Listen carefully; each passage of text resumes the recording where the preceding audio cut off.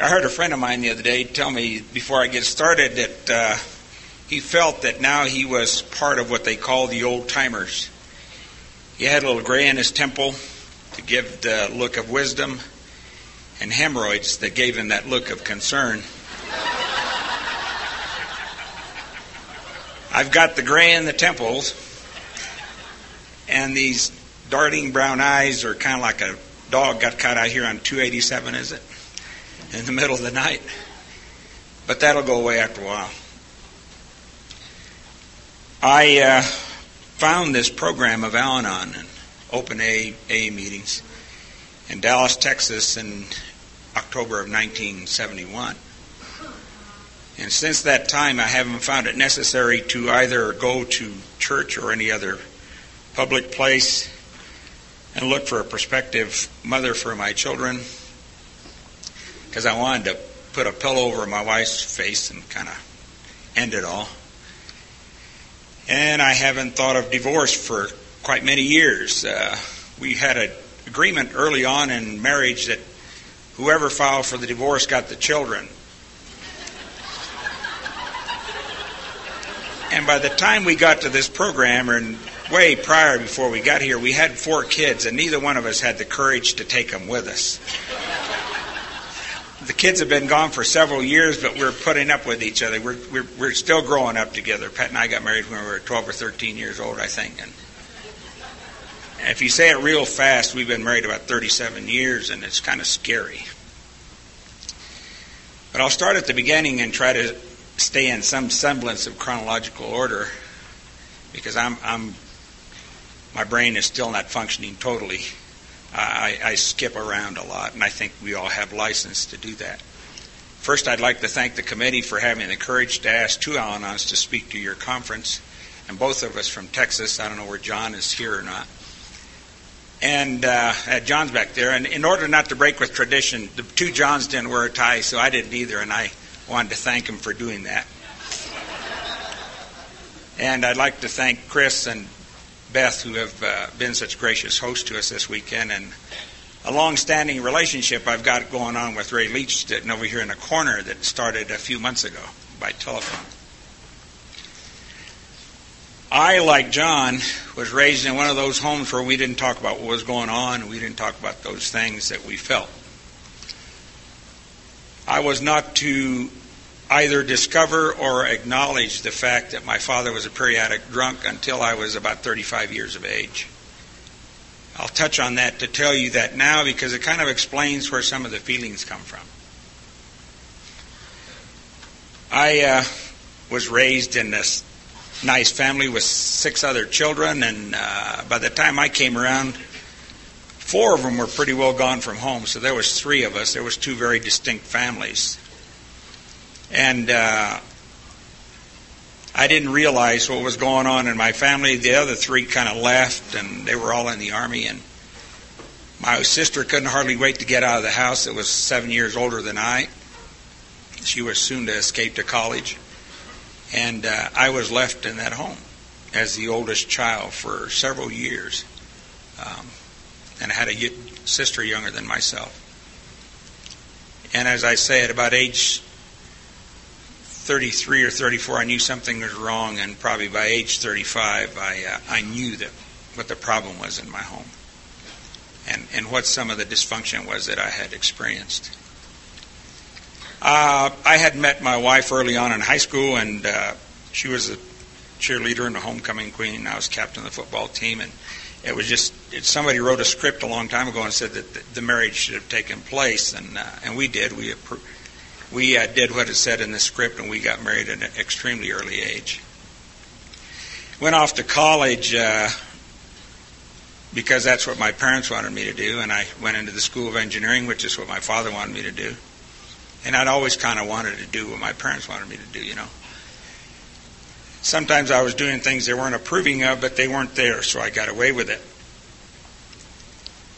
During the time that I went to college, I tried all the things that people going to college try. I tried smoking a pipe because I thought that was what they were supposed to do, and that didn't work because I didn't particularly care for it. And I tried smoking a cigarette at age 5, and then I tried it again about Oh, I think I tried it once when I was about 19. That didn't work either, so I threw that away. But I could drink with my friends, and I started drinking in bars at that age because I worked with a jazz quintet. I worked with a band during the time I was in college, and it took 9 years. So I did a lot of drumming, and so I had an opportunity to get an awful lot of free booze during that time.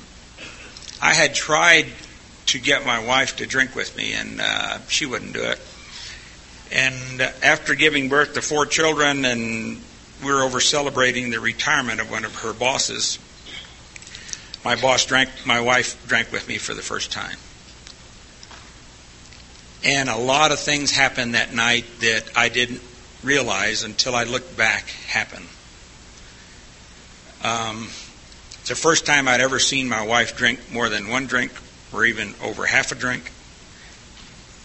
We were to be at that party for some time. I had gotten someone to work for me, and our plan was to be there at that party and then go down to the club where I was supposed to be working and be with my friends and dance and carry on and then go home because we had a babysitter for probably one of the 3rd or 4th times since we'd been married.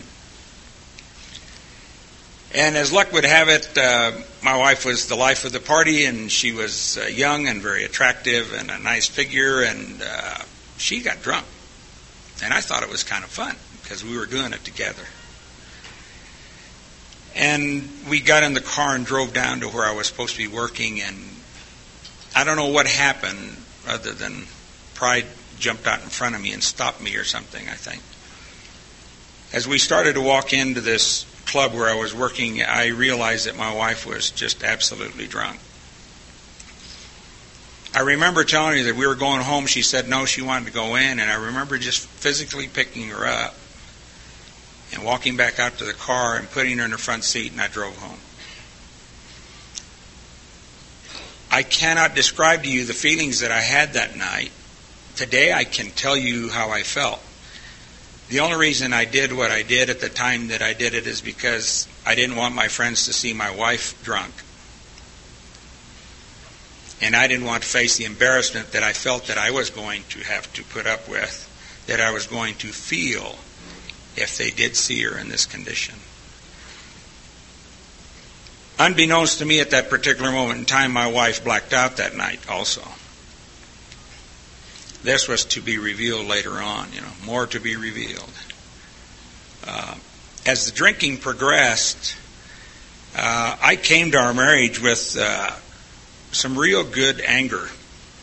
I learned how to do it real well from a low German lady who was an unchecked Al-Anon. And I learned all the right way to be angry. And my mother is the one that dealt out the punishment at my house, but I felt that I dished it out at our house. And as the drinking progressed, I didn't realize that it had progressed into alcoholism almost immediately. I know that immediately we started having problems in our relationship. There were some good things going on during that drinking, though, however.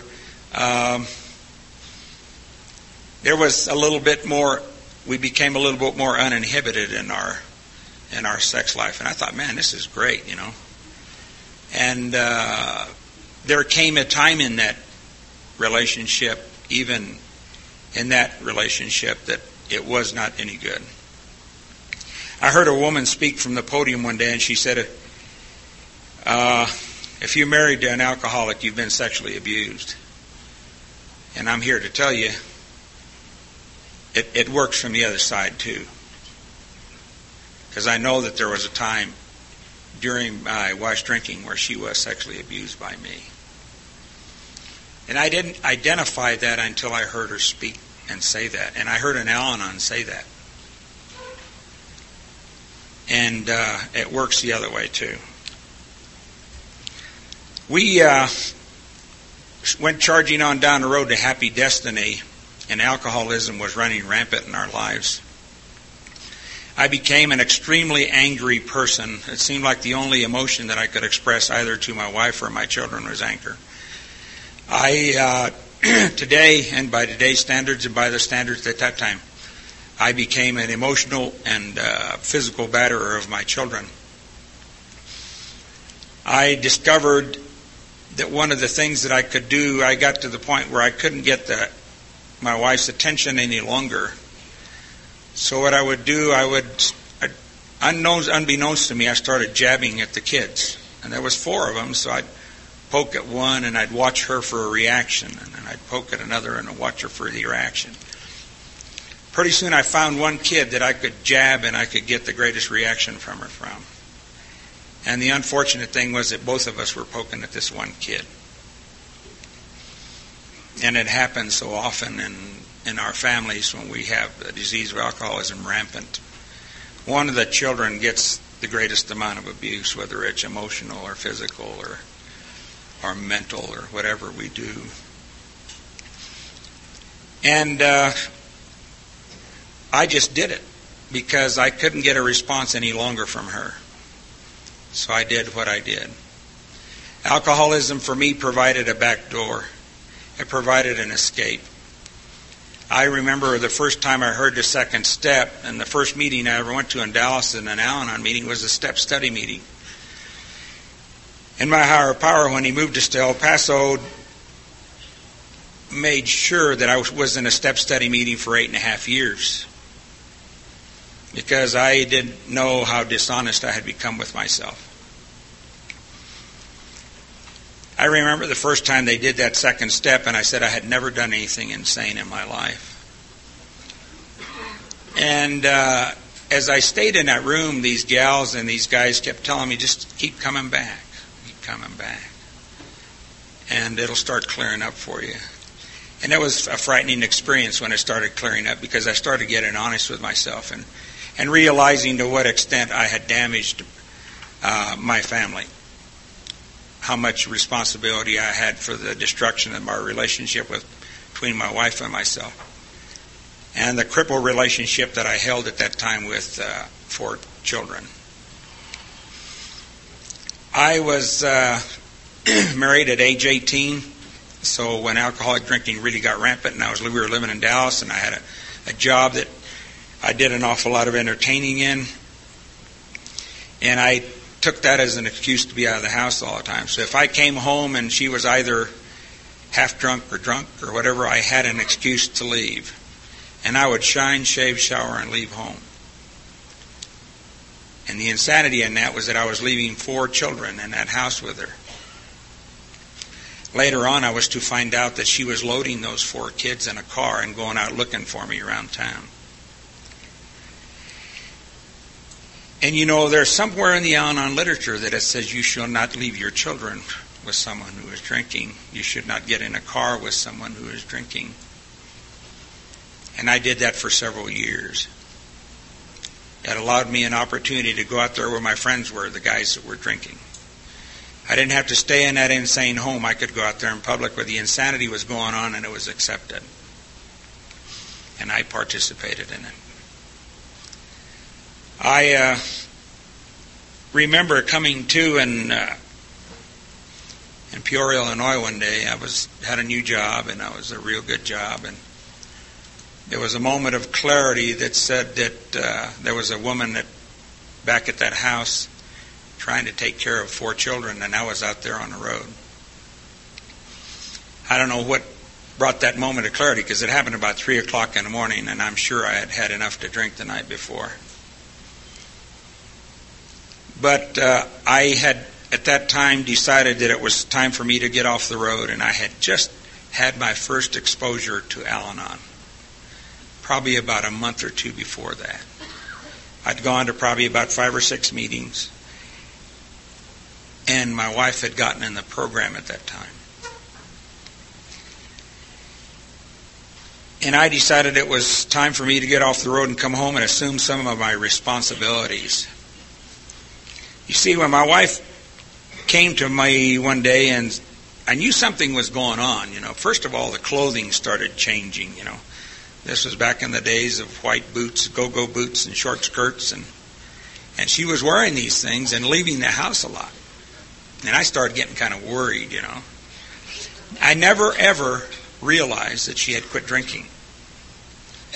She had been going to meetings for several weeks, maybe even a couple of months, when she came up to me and she told me she was an alcoholic and that she was going to AA, and I promptly told her she was crazier than hell, and I turned around and left the house. This is the guy who one night before, she said, or several months before, she had told me that she said possibly the best thing she could do for our family was to die. And I was already shy and shaved and showered, and I was leaving, and my last gesture as I was leaving the house was to push a couple of razor blades under the door of our bathroom. And I hadn't done anything insane when I came to this program. I remember walking up, John was describing some of those feelings he had as a child, and I remember being the creator of some of that disease in my family. And one of the clearest memories I have, I remember coming up and my two sons played baseball, and they were just little guys. And I remember driving up to the house, and I thought, boy, that looks neat out there. Those two boys are out there in little uniforms, and they're throwing a baseball across the lawn. And I walked up, and I threw the ball with them a little bit, and I was grinning, and I was happy, and everything was going well. I obviously had a good day at work that day, and I walked in the house, and my wife was over there trying to prepare dinner with one eye closed, I think. And one of the boys bopped in through the garage, and all he asked was, when do we have to come in to eat? And it hit the fan. And I grabbed both of those guys and drug them in their bedroom and had them clean, GI the bedroom, chewed them out for the dirty house and chew them out for what was going on. And all I had done was seen my wife drunk. You see, I didn't have control over my own emotions. It took this program to make me realize that. One thing I know today is I don't have control over my emotions. I only have control over how I allow myself to respond when I feel it. For that I'm responsible today. But that's just little tips of the insanity that was going on in my home. The abuse. Kids started jumping out the window real early, at an early age. Our daughter was probably about 15 or 16. And we went through some of that. Pat got into the program, and I got into the program, and the insanity continued in our home. And I didn't know why. And what it was that I was carrying a lot of excess baggage into that relationship. I was still very angry. I didn't get angry, I just had it all the time. I just constantly had it. It was just kind of steaming underneath the surface all the time. And my family's the one that paid the price. I always struck out at my family. At work, I was a pretty nice guy.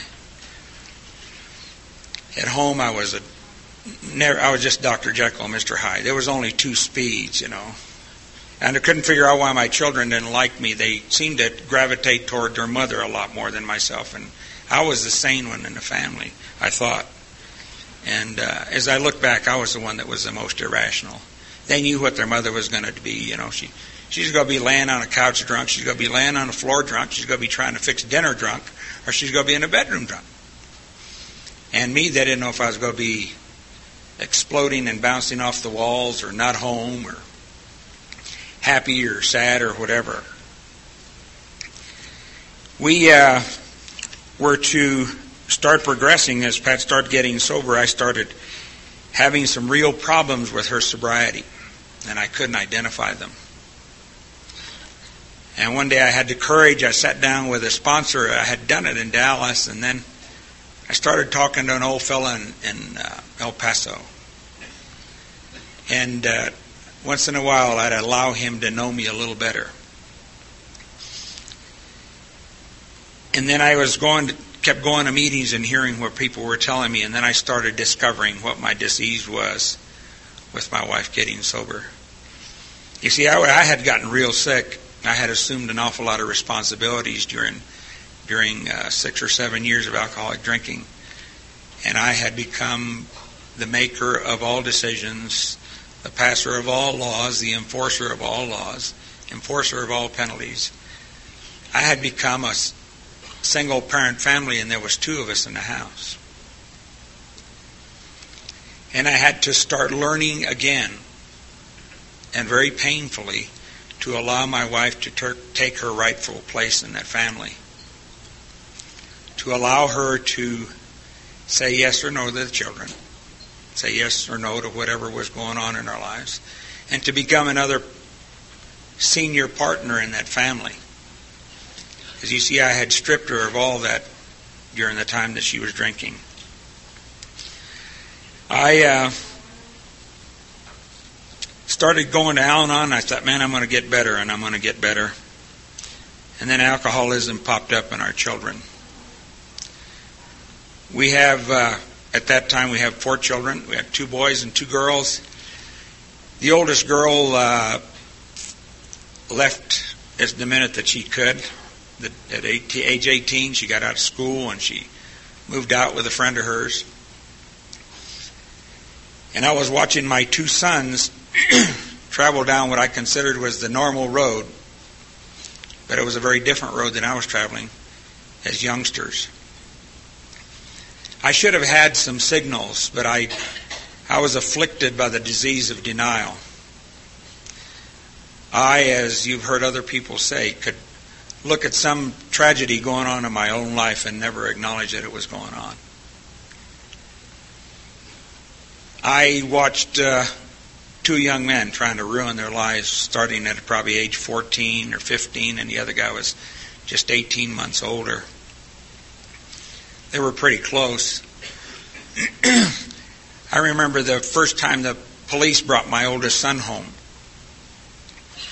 and I should have had an immediate signal what was going on. I had been out looking for this guy before.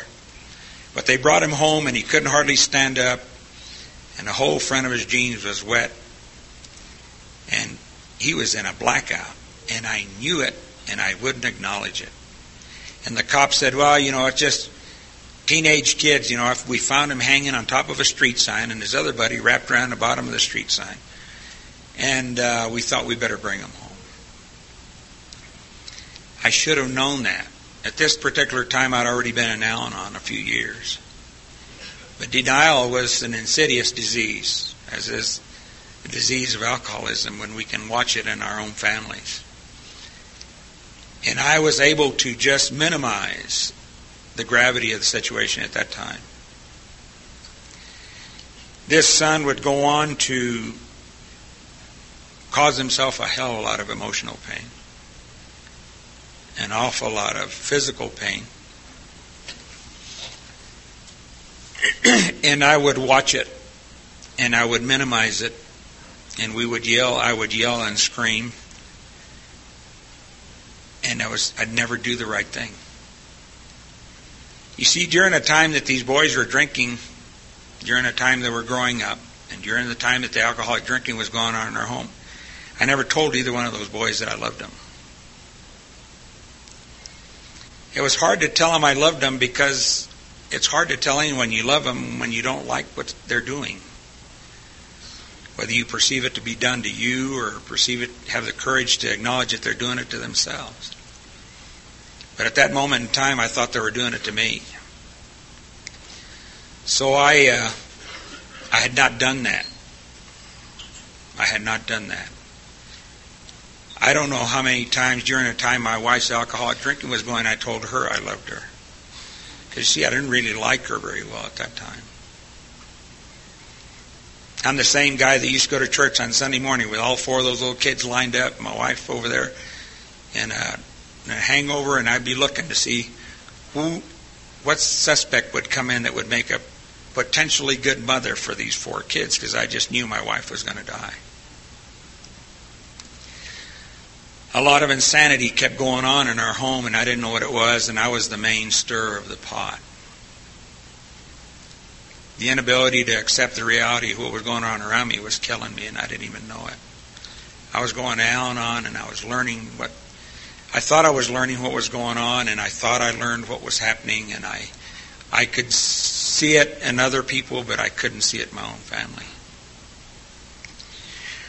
One night, in a moment of insanity, I remember I own this hen now they call a He's got a fracture called a boxer's fracture.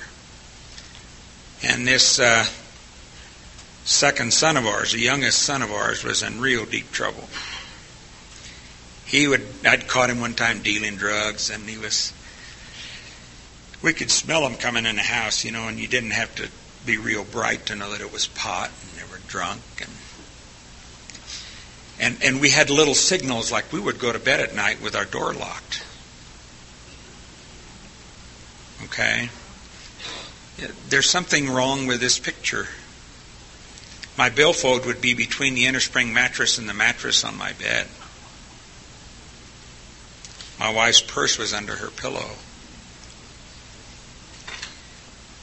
But we were both involved in the program. I learned the language of the brain and the mouth, but somehow or another it wasn't doing that trickle down. I couldn't get it to get down in here. I just couldn't get it down where I lived and where I hurt. When I have a tremendous amount of emotional pain, I know today that it doesn't hurt up here. It's right in my chest where it hurts. And I was about to learn a lesson and open a wound down there that took a long time to heal. I had never been talked back to by either of my sons, and one of them was 6 foot tall, and he looked like my wife's side of the family. He's blonde-headed and blue-eyed kid. And real quick, and his other brother Mark is probably 5'7" at the most and weighs today 135 or 40 pounds. I remember one night we were having an argument with my son, and he got real mouthy with me, and I told him how to just slap his little face, and he said, well, why don't you just do it? And he stood up, and I took my best shot, and I hit the corner of the doorpost, the frame around the door, and broke my hand. And I looked at this kid in all sincerity and seriousness, and I told him, look what you made me do. I'm dancing around with a broken hand, telling this kid what he made me do. You see, at that moment in time, I was in absolute blind rage. I remember pushing him over a coffee table, and I kicked him in the kidneys. I was to learn later on, after I got a couple of days later, that my wife had taken him to the doctor that following day, and he had passed blood in his urine. You see, that's what my dad used to do to me. He used to kick me. My mother used a belt. My mother was the stronger of the two. I was raised in a maternal household. My mother called all the shots. My father was a drunk. If I ever wanted to go anywhere, I'd talk to my mom.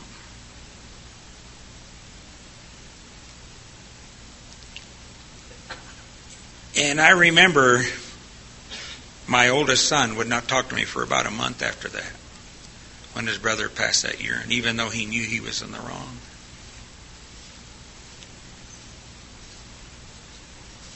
I didn't find out until later on what I felt that day. During all this time, had you asked me what was going on in my mind, I'd have told you that I was angry. That's the only emotion I could describe. I had a tremendous amount of anger. Not only for me, but for the people around me. A couple of years later, these boys were partying on a river. We lived in El Paso. And, that's one of the major drug trails in the United States. We would get calls in the middle of the night from I know grown men looking for this son of mine. One night I finally told the guy, if you call my home again, I'm going to have the police put a tap on this phone, and I'll talk to you till next week. And they never called back again. This son came home one day early in the morning at daybreak with no shoes on and his t-shirt covered with blood. In a total blackout. I mean, absolutely out of control. And we hugged and he cried, and I told him what he told me, the same thing I'd always told him. It didn't really happen. You see, I was raised in one of those households where you express these feelings and you express these things that happen, and you said you really don't feel that way.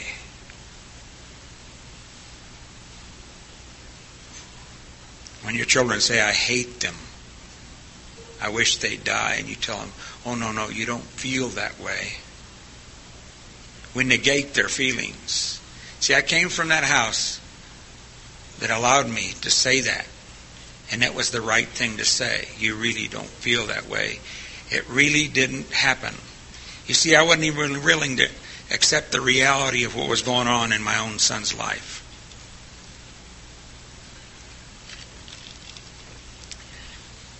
He had been in Juarez the night before, and he swore that someone got shot over there that day. I had a friend on the police department who was a lieutenant who happened to be a drunk who never got sober, who died at an early age of 42 or 3, and I called him at the police station. I asked him to check and see if anyone had been killed in Juarez. An American, a young boy, who happened to have been with my son. And he said no, and I asked my son where he'd been, and he wouldn't tell me, and a few days later, these guys were out there talking in front of my garage, which was a hangout for the neighborhood, and one of the guys said, what happened in the shooting gallery that night? And I knew where my son had been. But you see, I never said anything to my son about it.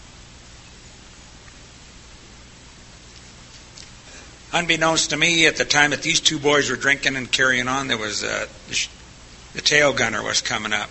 It was our youngest daughter. She was at that time probably about 15. David would have been 16 or 17. And there was one period of the year, if David were alive today, the children would be 31, 32, and 33. So all during life they'd be 8, 9, 10, or 11, 12, 13, or 17, 18, 19. David's alcoholism, drug addiction progressed, and my anger at him progressed. We sent him off to school. There should have been an indication at that time that David's problem had progressed as far as it had. He took my wife's car. I was out of town, and she gave him $100, and he was going to go down and shopping, and he didn't come back till the next day. And he had a long story about why he didn't come back till the next day. And of course, my immediate reaction was to get angry, and I pitched him on a Greyhound bus and sent him to college. What my son David had done with that $100, he'd gone down and bought a lot of pot and taken it to Oklahoma with him. And he was going to make a fortune. My son came back from school, and the illness progressed in all of us. I know Pat was getting well, but I sure wasn't. And I was going down on every week. You know, there's been a period in my life, and there is one today, where I go to at least 4 meetings a week. 3 or 4 meetings a week. But at that moment in time, my son came back, and this illness had progressed, and I did not want to acknowledge to what extent it had progressed. November of 1979, my wife and I went up to greet some friends of ours who were at a retreat about 30 miles away from our home, and we left, and I believe it was about 6 o'clock in the morning, 6:15, and we noticed the light was on in David's room. I said, well, I heard him come in last night. He must be all right. Fell asleep with the light on. And we went up and saw our friends. And we had a great time. These folks were at a retreat. And it's something that we'd participated in that was extremely meaningful to both of us. And we came home. And Pat came and called me, and she says, I want you to look at something. And walked over, and she had opened David's door. And she said, don't you think that's a little dramatic? He was laying on the floor with a .22 between his legs. And I walked over to my son, and my son had committed suicide. My son was 20 years old. The day before that happened, I had tried to talk to David. He was sitting on the floor of his room, and I walked in and I asked him if he'd had any success finding a job, and he said no. And I asked, which was a question of the day, For some reason or another, I hadn't asked it the way I had asked it before. And I had asked him if he needed any money, and he said, "No, Dad, I don't need your money." And we kind of yelled at each other, and he said, "Why do you keep bugging me?" And I said, "David, I want to help if you'll let me." And we got up. He got up, and for the first time, and I can't tell you how many years, I put my arms around my son. I said, "David, the reason I'm doing this is because I love you." And I don't know where the words came from. I know today where they came from. You all had told me that I should say these words. You all had taught me how.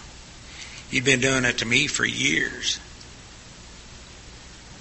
I'd been doing it for you, but I couldn't do it for my own children. And he would come home that night, and he was out with my son, my oldest son. And when I found David, I walked around the room, and the only thing that came to mind is that I kept saying over and over, "What can I do?" And I didn't know what to do. I closed the door, Pat and I saw, and I walked around the entire house asking myself, what could I do? You see, I still wasn't thinking what had happened to my son. I was thinking about what the hell I could do. There must be something I can do to fix what has happened. I can't honestly tell you what I was thinking. First call I made was to some friends of ours in AA. Pat and Gene have sponsored each other for about 18 years, I think. I called her and her husband's in Al-Anon. And I told them what had happened, and they said they'd be right over. And then I called the police. And then I woke the children up, and I told them what had happened. And my son immediately blamed himself, and I said, "Why are you blaming yourself?" And he said, "He was with me last night." I said, "But he came home before you did." He said, "I told him not to drink." And I could tell he wasn't in a good place.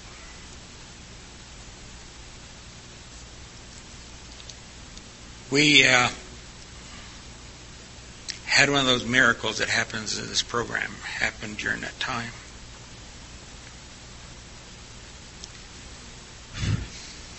You folks in the program and these people that we'd gone to visit surrounded us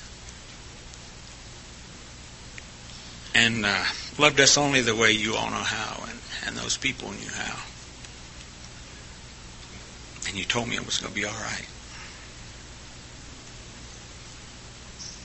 And I believed you, but it hurt. We had chosen not to have a funeral per se.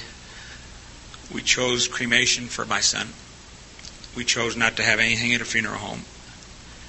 And we literally opened our home to AA friends and this other group of nuts that we met in the Episcopal Church. And our house was full for days with people. One of the people that came is a friend of mine today, and he was a friend of mine then. This guy, when I met him, told me he was an agnostic, and I knew it. I'd been in meetings with him for a couple of 3 years. I'd never seen him say the Lord's Prayer. And he had one of those jobs that takes him away at all hours of day or night. He delivers babies for a living. And he came to our house, and he was at our house every moment he could be at our house. And his wife would call, and she says, "He's still there?" And I said, "Yeah, he's still here." She said, "Send him home if he's in the way." I said, "He's not in the way." And he stayed. And I remember one day I walked up to him and I said, and we were in the kitchen together. And he said, "Clyde, there's something going on in your house, and I don't know what it is." something happening, and I don't know what it is. A week later, we were having an interment for my son's ashes in a town up the road from us. And we had invited this fellow who was my sponsor and his wife. They were coming, real special people to us. Even today, she is. He has since died. He died with 30-some years of sobriety. And they came, and our children were there. And this friend of mine drove up in his car wearing the mysterious corduroy suit. You see, I'd known this guy for a couple of years, and all I ever saw him wear was a denim shirt and blue jeans. I was to find out later on that the reason he wore those denim shirts and blue jeans all the time is they were his lucky shirts, and he only had 2. The guy's a physician. But you see, those shirts kept him sober. But he said he had one suit, and I saw him wearing it that morning. And I asked him what he was doing there, and he says, I don't know, but I'm going with you. And he said, I'm scared, but I'm going with you. We went up into this Episcopal church in Las Cruces, New Mexico, and we had a very nice, very short service, at the close of which we all held hands and said the Lord's Prayer. And my friend said the Lord's Prayer. And my friend was in that church. And my friend reads the lessons in the church that his family goes to today. You see what was going on in my house that day, and I knew what was going on in my house that day when he told me that. It was God working through people, and you all had told me that that's what he did. I was having a first-hand experience and didn't even know it. God, in my understanding today, works through people. Subtly, sometimes he talks to me through people. Sometimes somebody's yelling at me. But you see, that's just one of the miracles of this program. I would, at this moment, during this period of this loss, become closer and get closer to my wife than I ever had been. I had never, ever been able to express to her how a real gut feeling that I had. And I don't know why I was afraid. Maybe I was afraid, like my family, she would negate the fact that I had it. I remember laying in bed that night after the service,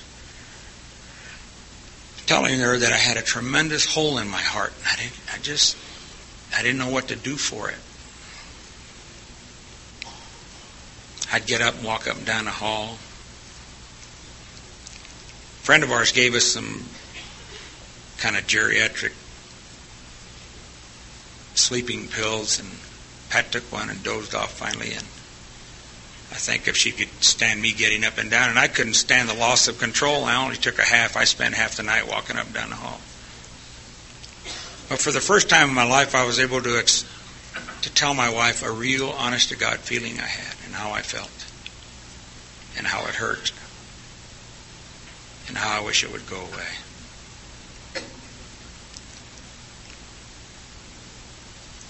We left Christmas Eve. We went to, Pat and I went up to the mountains with these friends of ours. They have a old homestead in a ghost town. We got a phone call on New Year's Day. They finally found us. You see, my oldest son was in jail in Las Cruces, New Mexico. And they thought he was trying to attempt suicide. My son's alcoholism had just kind of progressed along with the other guys, except that the big blonde guy was getting more attention because he was causing more problems. He was more gregarious. This other guy's real quiet, you know. And we couldn't go see him because they wouldn't let us see him during the holidays anyway, so we stayed up there and went down the following day, and I talked to him in jail. And I asked him what brought it all on, and he said, Dad, he said, I know I'm responsible for David's death. And you know, in this program, they had told me that it's okay to seek professional help. And I knew my son needed it. And I suggested it. And I told him, if you'll go, I'll pick up the tab. And my son went. And I think it saved his life. He didn't quit drinking. But I think he quit blaming himself for his brother's death.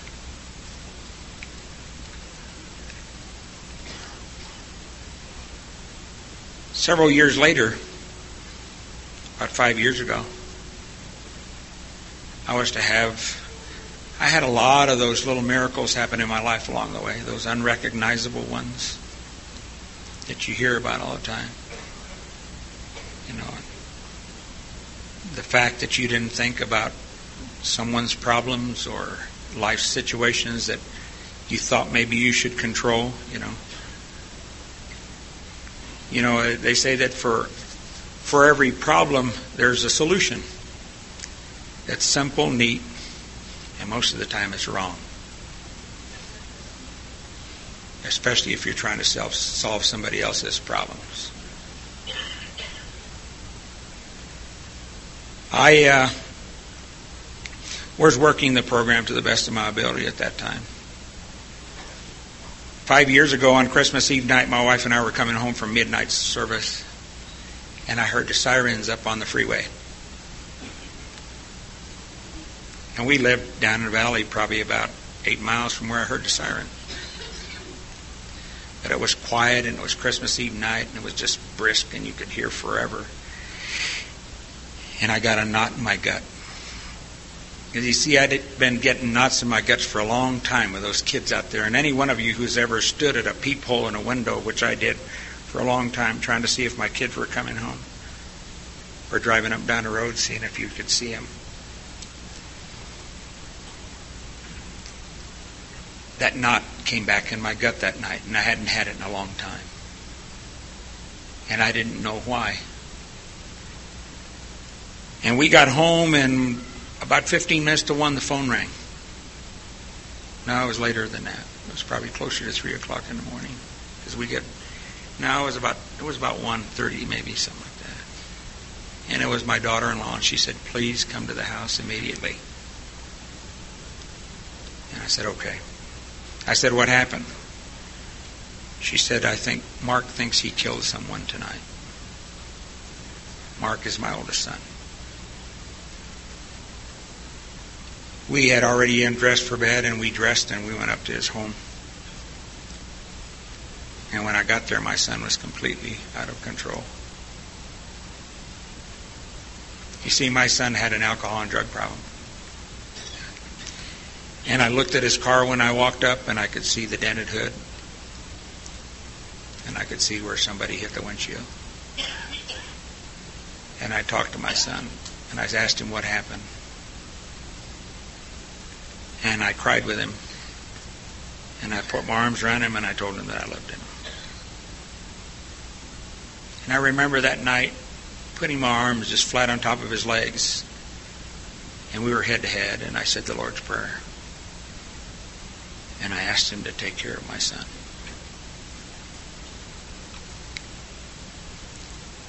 I called a lawyer friend of ours. He came down. He's in the program, and we took my son to jail. For some unknown reason, my son was not either drunk that night or under the influence of drugs that night. He was out trying to find some heroin and couldn't find any. And he was on his way home.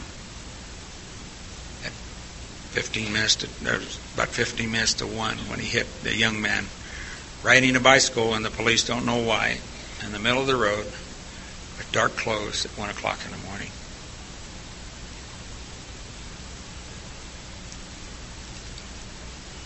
We would set up an intervention on this young man very quickly. And the lawyer that I told you about, a friend of ours, was a mediator, facilitator, and my wife and I, my daughter-in-law. We did all the work that you do prior to doing an intervention.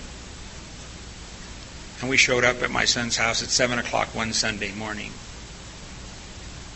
in January. And my daughter-in-law came downstairs and she said, "Your parents are here," and my son knew why we were there. He said, "I know why you're here and you can't convince me to go." You see, my son had read the book on intervention because we were going to do one on his little sister. And we'd given the book, "Get ready, we're going to Austin, we're going to do an intervention on your little sister." We did the intervention, and we told him what we were supposed to tell him. How we felt when he drank and how it affected us. And my son went to treatment that afternoon. During treatment, I was to make one of those great discoveries that you don't make. You don't make them when you're not ready. I think maybe I was ready to make a discovery. Maybe it was time to find out more about me. In one of those knee-to-knee conversations with this young man where he was telling me how he felt when I did certain things, he described the time that I took a poke at his brother. He told me how he felt when his brother yelled when I was at the hospital, when he was passing blood in his urine. He told me how much he hated me that night. And he asked me, "Dad, how did you feel?" And out of somewhere in the back of my mind, out of the back of the head, I never even thought. I told him, "Mark, I was scared to death." And he said, "Of what?" And I said, "I was afraid I was going to lose your brother." You see, I didn't know that. And when that unlocked a lot of other stuff. An awful lot of my anger has been fear. Tremendous amount of fear that I was going to lose the people that I cared the most about, even though I never told them.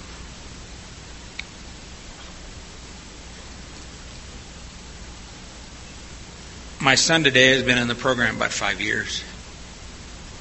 My son does not go to meetings today. I love that kid, and he knows it. He told me a while back that he needed to get back, but you see, his wife has little or no understanding of the program. And I just got to hang back and support him however I can, and support her however I can. We have another daughter who's been in and out of jail more than I can say. The last 2 years, she's probably spent more time in than out. The little lost child started out being a real plain alcoholic, just beer drinker, and my daughter's a heroin addict. My daughter's a thief and a felon, and I love her, and I tell her that when I have an opportunity. And I get angry at her, and I've hung up on her in the last 3 months and told her in no uncertain terms that I didn't put her where she was. Because you see, she starts making demands on me as a child would of a parent. Do something for me. I need this, and I need that, and I need this, and I need that. And I can't save her.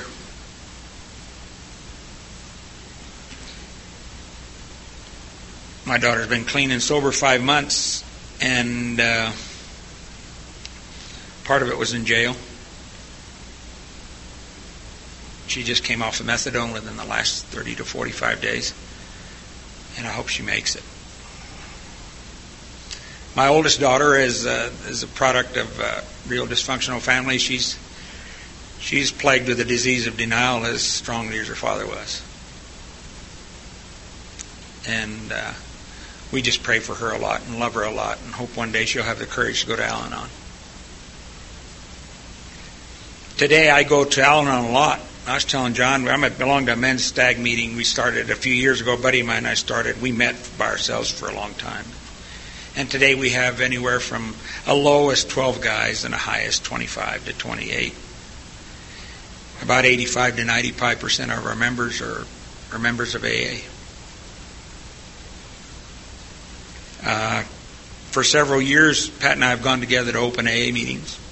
I started going to open AA meetings 21 years ago.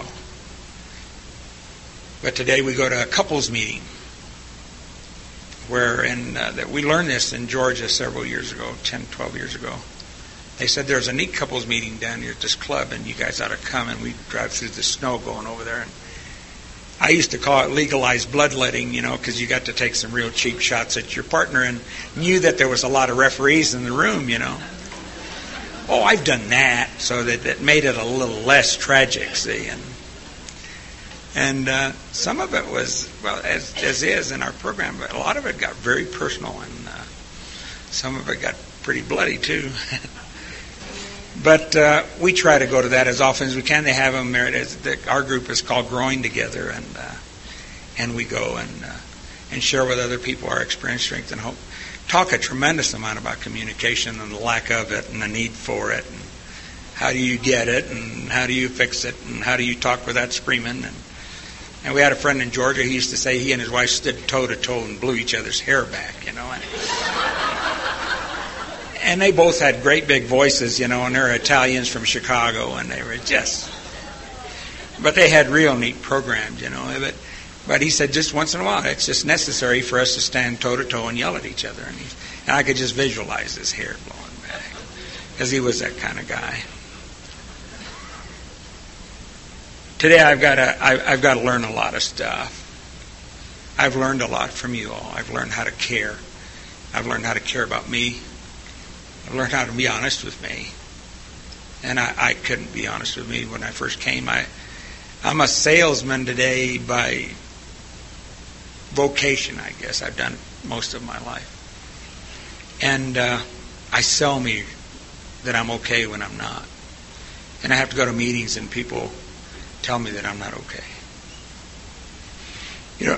In World War II, one of the little stories that I remember all the time when I try to remember acceptance and acceptance of a higher power that this program keeps telling us. In World War II, they had all these little orphan children, and the Red Cross would try to put them to bed at night, and all they did was cry all night. And a doctor there, in all of his wisdom, he said, I know what you can do. And when they put the children down at night, he says, give them all a piece of bread. And just let them take it to bed with them and hold it in their hand. All those little children took that piece of bread with them to bed that night. None of them ate it. They just held it. It gave them that security that tomorrow they'd have something to eat. It gave them the ability to accept the fact that they were going to be all right tomorrow. And that's what my higher power and the 12 steps do to me today. I have something to hold on to when I go to bed at night or when I'm by myself and I'm feeling really, really lost. It's real easy for me to forget everything that you've given me to hold on to. I can get so centered on myself that I can't remember you've given me all the tools. You've given me phenomenal slices of your life to hold on to when I think that I'm about ready to die. I always have to remember that. There's a woman who was getting on a bus one day and describes me perfectly. And she had this giant suitcase, one of those big 3-seater Samsonites like I used to drag around. And it was obviously full of rocks or books or something, but the bus was coming and it was pulling away, and here she comes running down with the suitcase. And she came in and she sat down and she tried to put it on her lap. And someone told her that she could put it down, that the bus would carry it now. And I think sometimes that I carry those problems around. Sometimes I carry imaginary ones, unrealistic ones, fears of impending doom I carry with me. I haven't got the courage in some meetings to tell you what it is I'm carrying. And I sit there and hold it, like she did that suitcase. And all I know I've got to do is, if I just set it down or hand it to you, you'll carry it for me. One of the great lessons this program has taught me that is, if you share your joy increases. And if you share your grief decreases. And a little thing that I'll leave you with is, I remember when I first got the courage to go in my son's room after he died. And I had my answering machine in there, and I left it in there on purpose because it would make me go into David's room. And every time I went in there and answered him, listened to my messages, I cried. And I remembered going in there one day and asking David to leave. I asked him to leave the house. And the first thing that came to my mind was something that a friend of ours said he'd seen at a detox center in Detroit, downtown Detroit, in the ghetto down there. Someone had written in shoe polish, it said, "Thank you, God, for all you've given me. Thank you, God, for all you've taken from me. Thank you, God, for all you've left me." And as I sat on my son's bed, I remembered everything that I had left. I still had a wife. I still had 3 children.